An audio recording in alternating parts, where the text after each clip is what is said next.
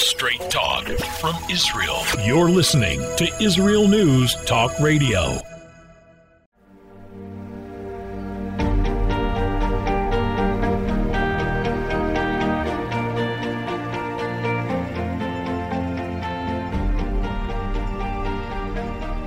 Hello and welcome to News from the Torah. This is Leah Aharoni. Today is February 1st, 2023, and the 10th of Shvat.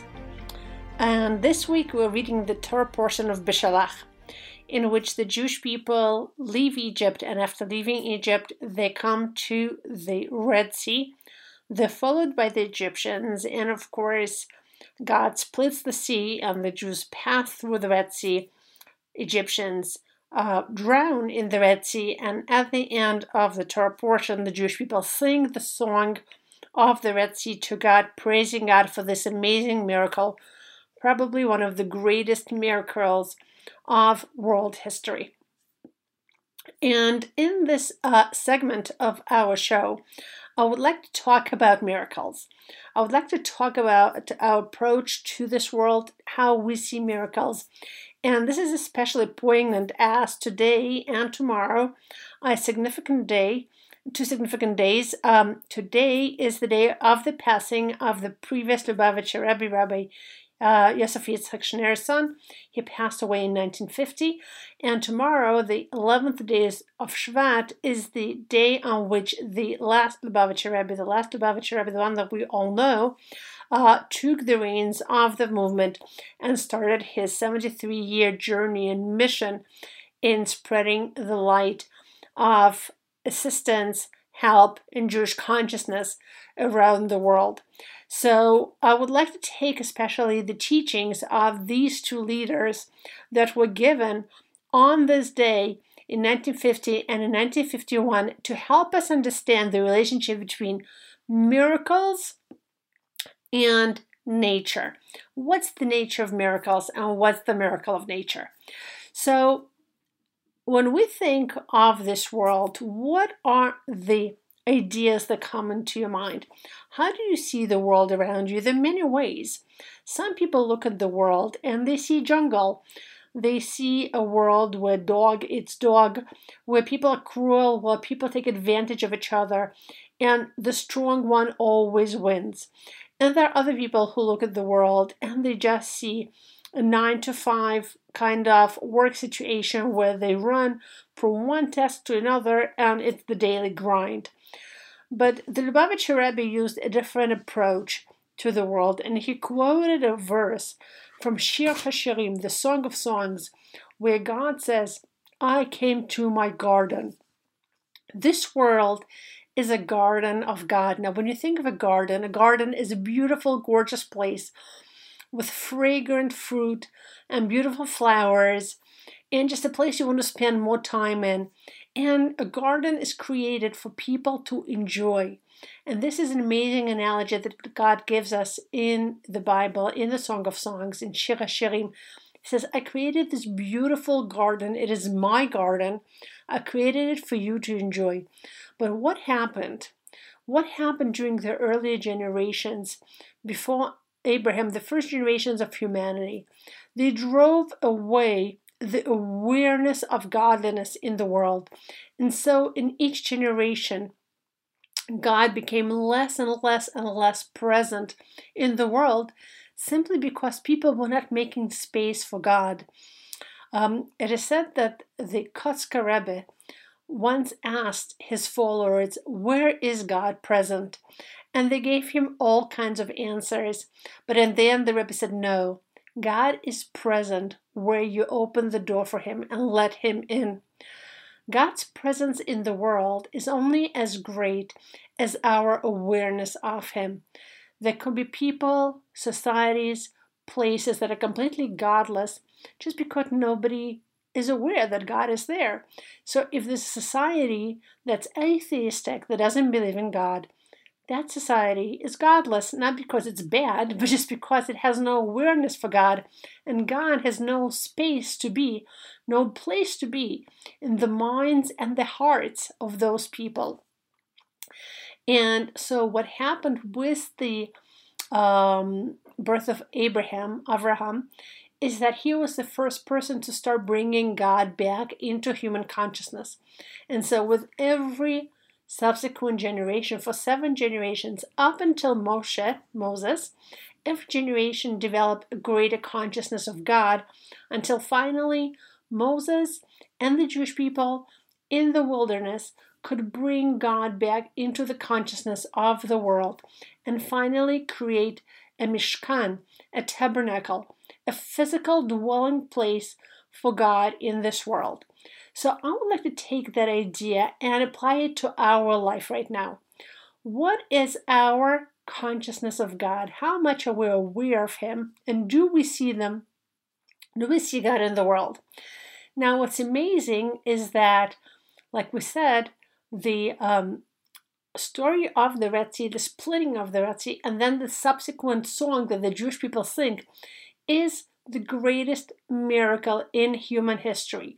You know, the splitting of the Red Sea, that's like the pinnacle of God's interference in changing the tides of nature and changing things around and showing His divine hands.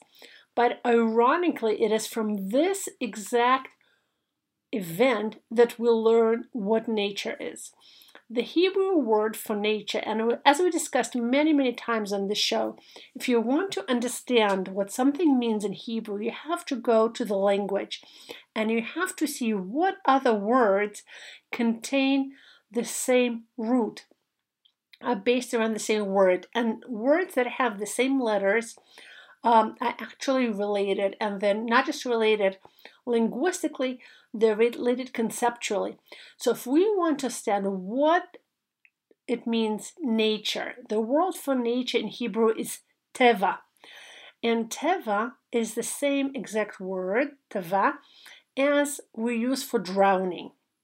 So what's the connection? What's the connection between nature and drowning? So when something drowns, when something is submerged underwater, you don't actually see that item. For example, let's think of a boat that, God forbid, drowns, is now submerged underwater in the sea. Do you see the boat? Of course not. All you see is just the sea. All you see is water. But there is an actual boat submerged underwater. So it's there, but we don't see it. We don't have that perspective. The same thing happens with God.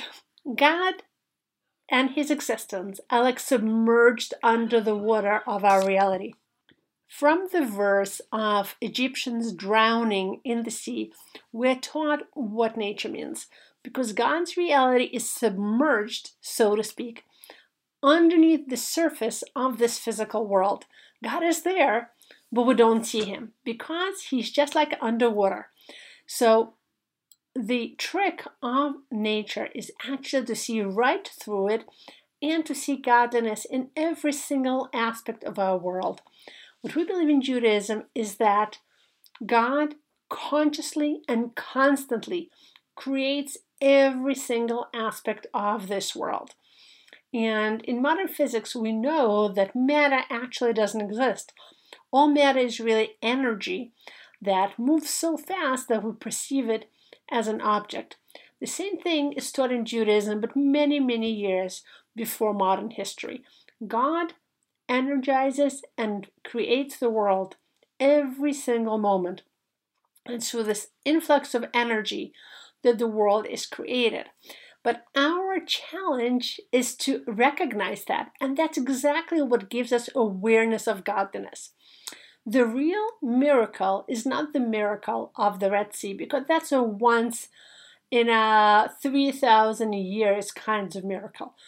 The real miracle is the miracle of nature that is created every single moment and calls us to ask us, hello, do you see God in me?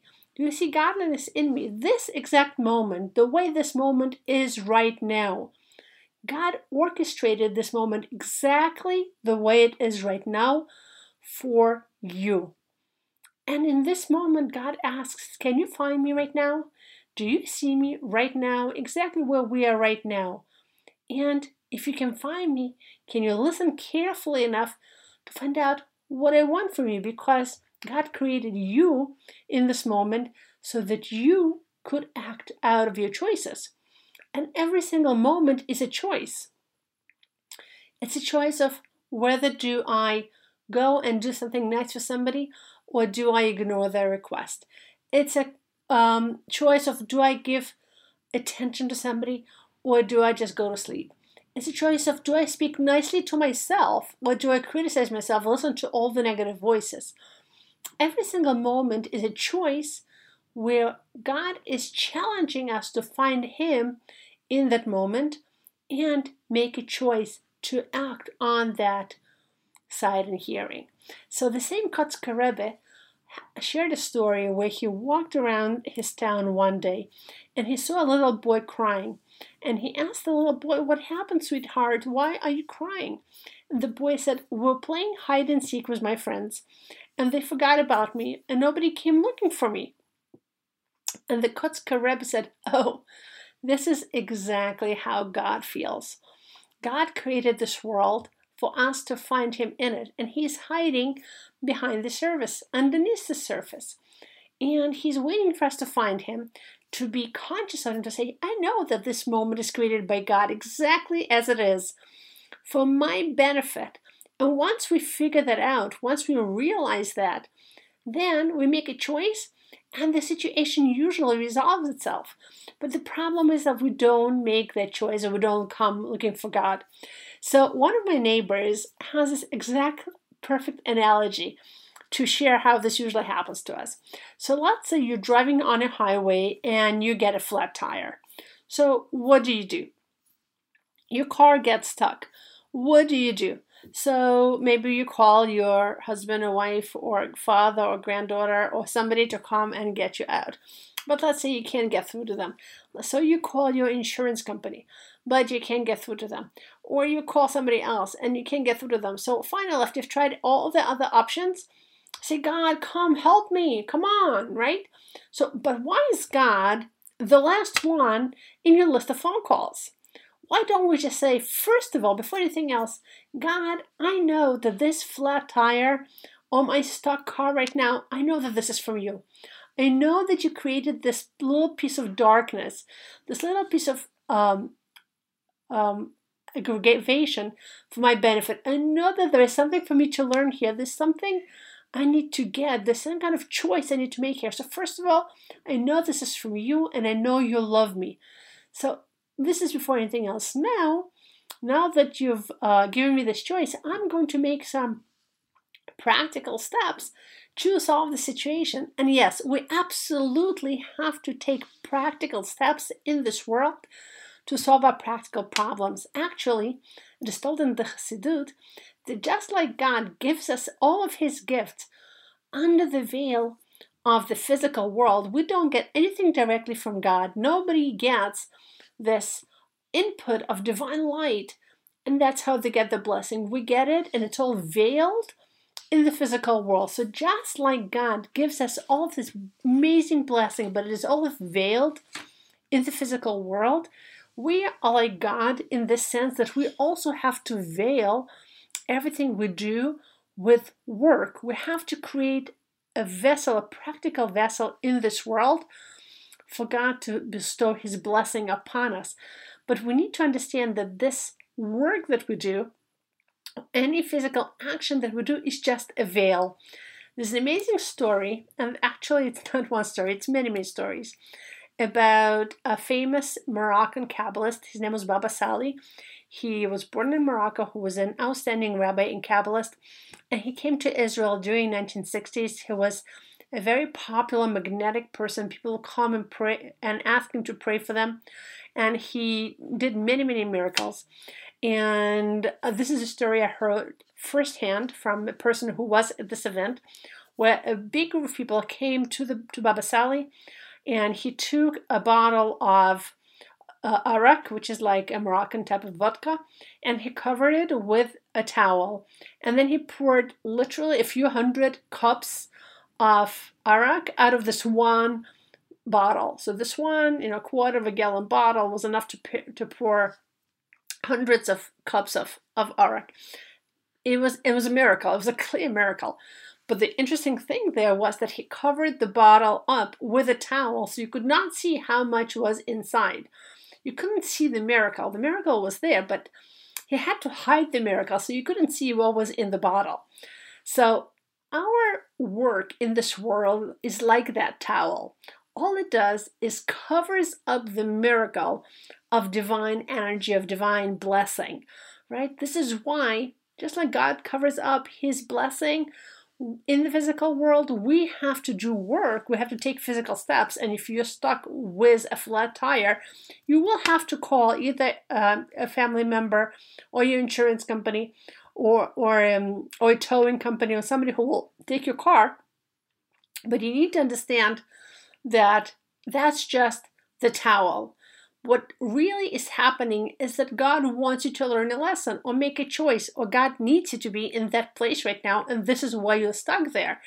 And the real question is not how do I get my car out of here, which is a valid question and something you'll need to do. The real question is, if God wants me to be right here, right now, with a stock car, what's the purpose? What's the purpose of this encounter? And if you ask that question, and you're clear that there's a purpose, first of all, you're not frustrated, you're not aggravated, you're not angry, you're not annoyed, okay, you're not sad, you're not depressed, you don't think that you're a loser, that you always get stuck, you don't think that the world is horrible and how could God do this to me? You say, curiosity, question. There's clearly a purpose, so what's the purpose to me being stuck at the side of the road, in this place, at this hour? And no, you won't always have an answer to that question, but asking the question, recognizing that it's God that brought you in there, that God is hiding somewhere underneath that situation, that's actually the purpose of the encounter, and that's actually faith.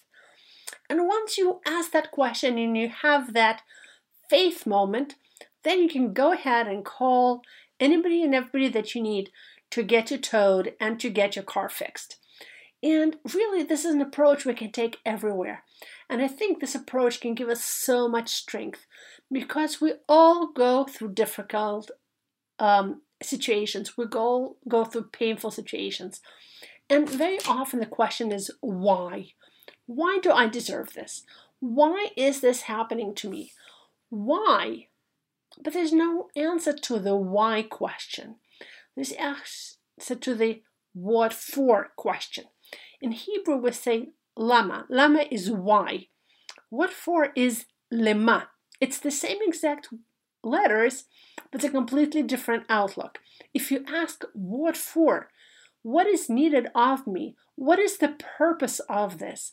I know that this is a purposeful encounter. I know that God created the situation as painful as it is because He loves me. And He wants me to understand something, to learn something, to do something. And I have that understanding and that realization. Then I see God underneath the surface.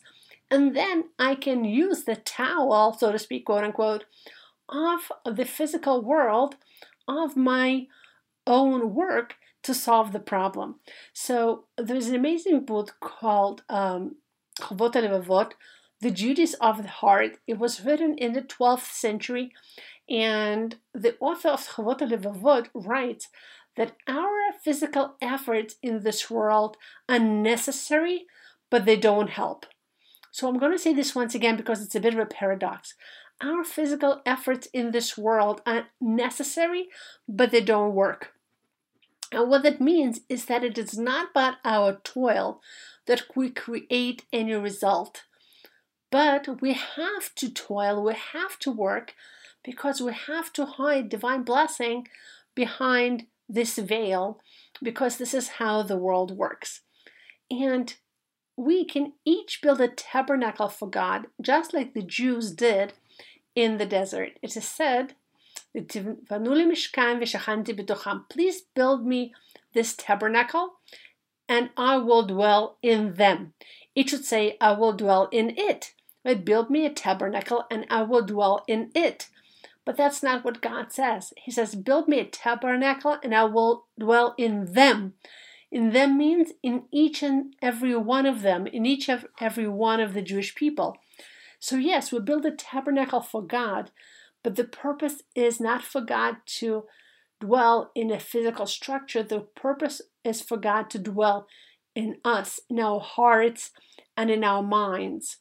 And the physical structure of a tabernacle or a temple, which we really hope will be rebuilt in Jerusalem very soon, the prerequisite for that is for every single one of us to build a tabernacle for God in our hearts and in our minds. Can God reside in our minds, in our hearts? Can we see Him? Can we feel Him? Can we have the clarity of vision and faith to see God hiding behind the veneer of nature? And the Lubavitcher Rebbe in 1950 taught that the way to do it is through shtut. What is shtut? Shtut is craziness. So the tabernacle that the Jewish people built in the desert was built out of atzei shita, the acacia wood. So acacia is called shita, and once again, we love word games. Shita is the same letters as shtut, and shtut means craziness. So once again, we said same words, same letters, same different words, same meaning. What's the difference? What's the meaning of this?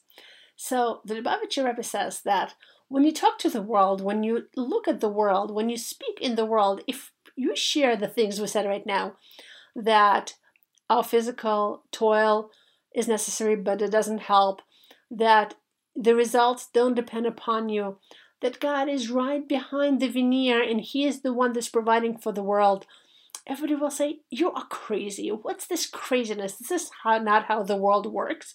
You go to work, you work 9 to 5, you put in your labor, and this is how you create results.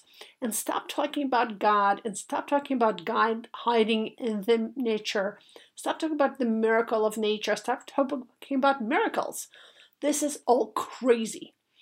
And we say, no. This crazy, this shtut, is the truth. And by grabbing onto it and really developing this outlook, this is how we build the tabernacle for God, the place for God to dwell in this world, in our minds and hearts. And this, by the way, is the point of creation. The entire point of creation is for each and every one of us to build a tabernacle for God in our minds and in our hearts. So yes, the world may look at you as crazy. The world may look at these words as crazy. The world may look at a lot of Jewish philosophy and outlook today as crazy. But we have held on to this crazy for 3,000 years. And guess what? This quote-unquote crazy has kept us going.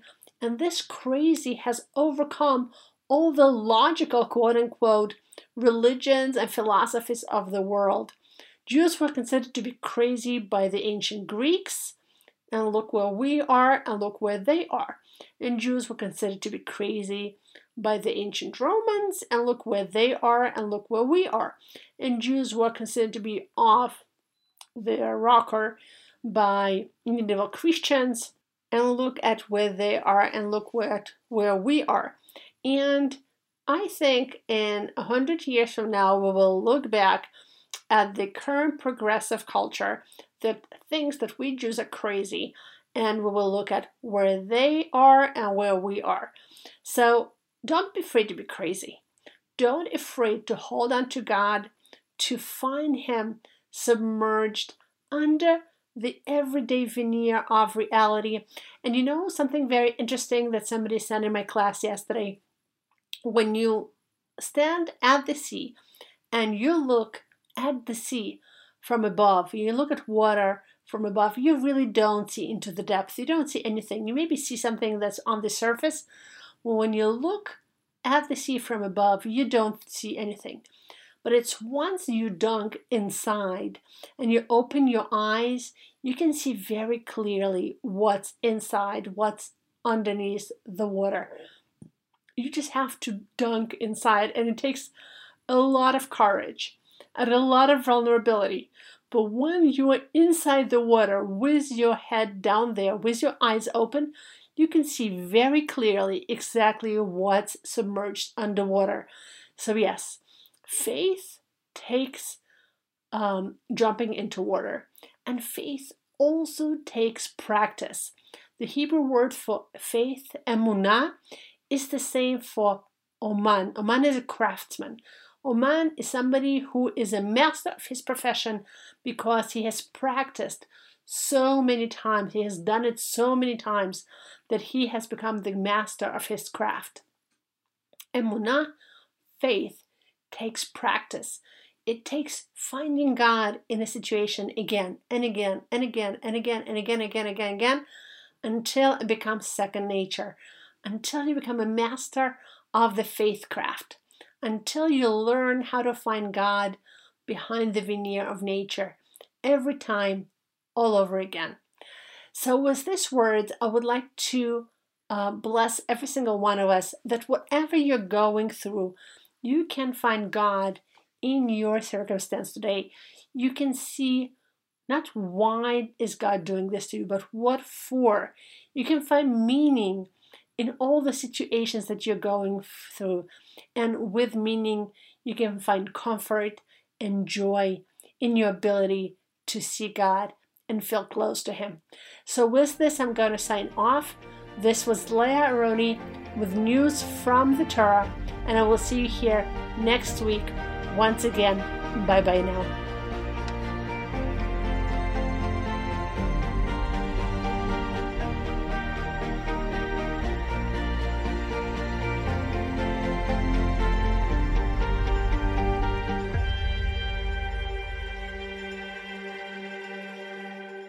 Israel News Talk Radio's chat room. Just click the orange button at the top of the IsraelNewsTalkRadio.home page, log in as yourself or an anonymous guest, and join in on the fun. You'll meet other listeners from all over the world who listen to Israel News Talk Radio, and you can make new friends. Israel News Talk Radio's chat room. It's the closest you can get to being in the studio with us. We love listening to Israel News Talk Radio. Where can you get the inside news on Israel? At Israel News Talk Radio, we're dedicated to sharing Israel's inside story with the world by providing our listeners with news on Israeli politics, current affairs, and Israeli Jewish culture. The Israel News Talk Radio homepage also provides you, the listener, with useful information at your fingertips, with scrolling news headlines, weather, currency exchange, Shabbat candlelighting times, and so much more.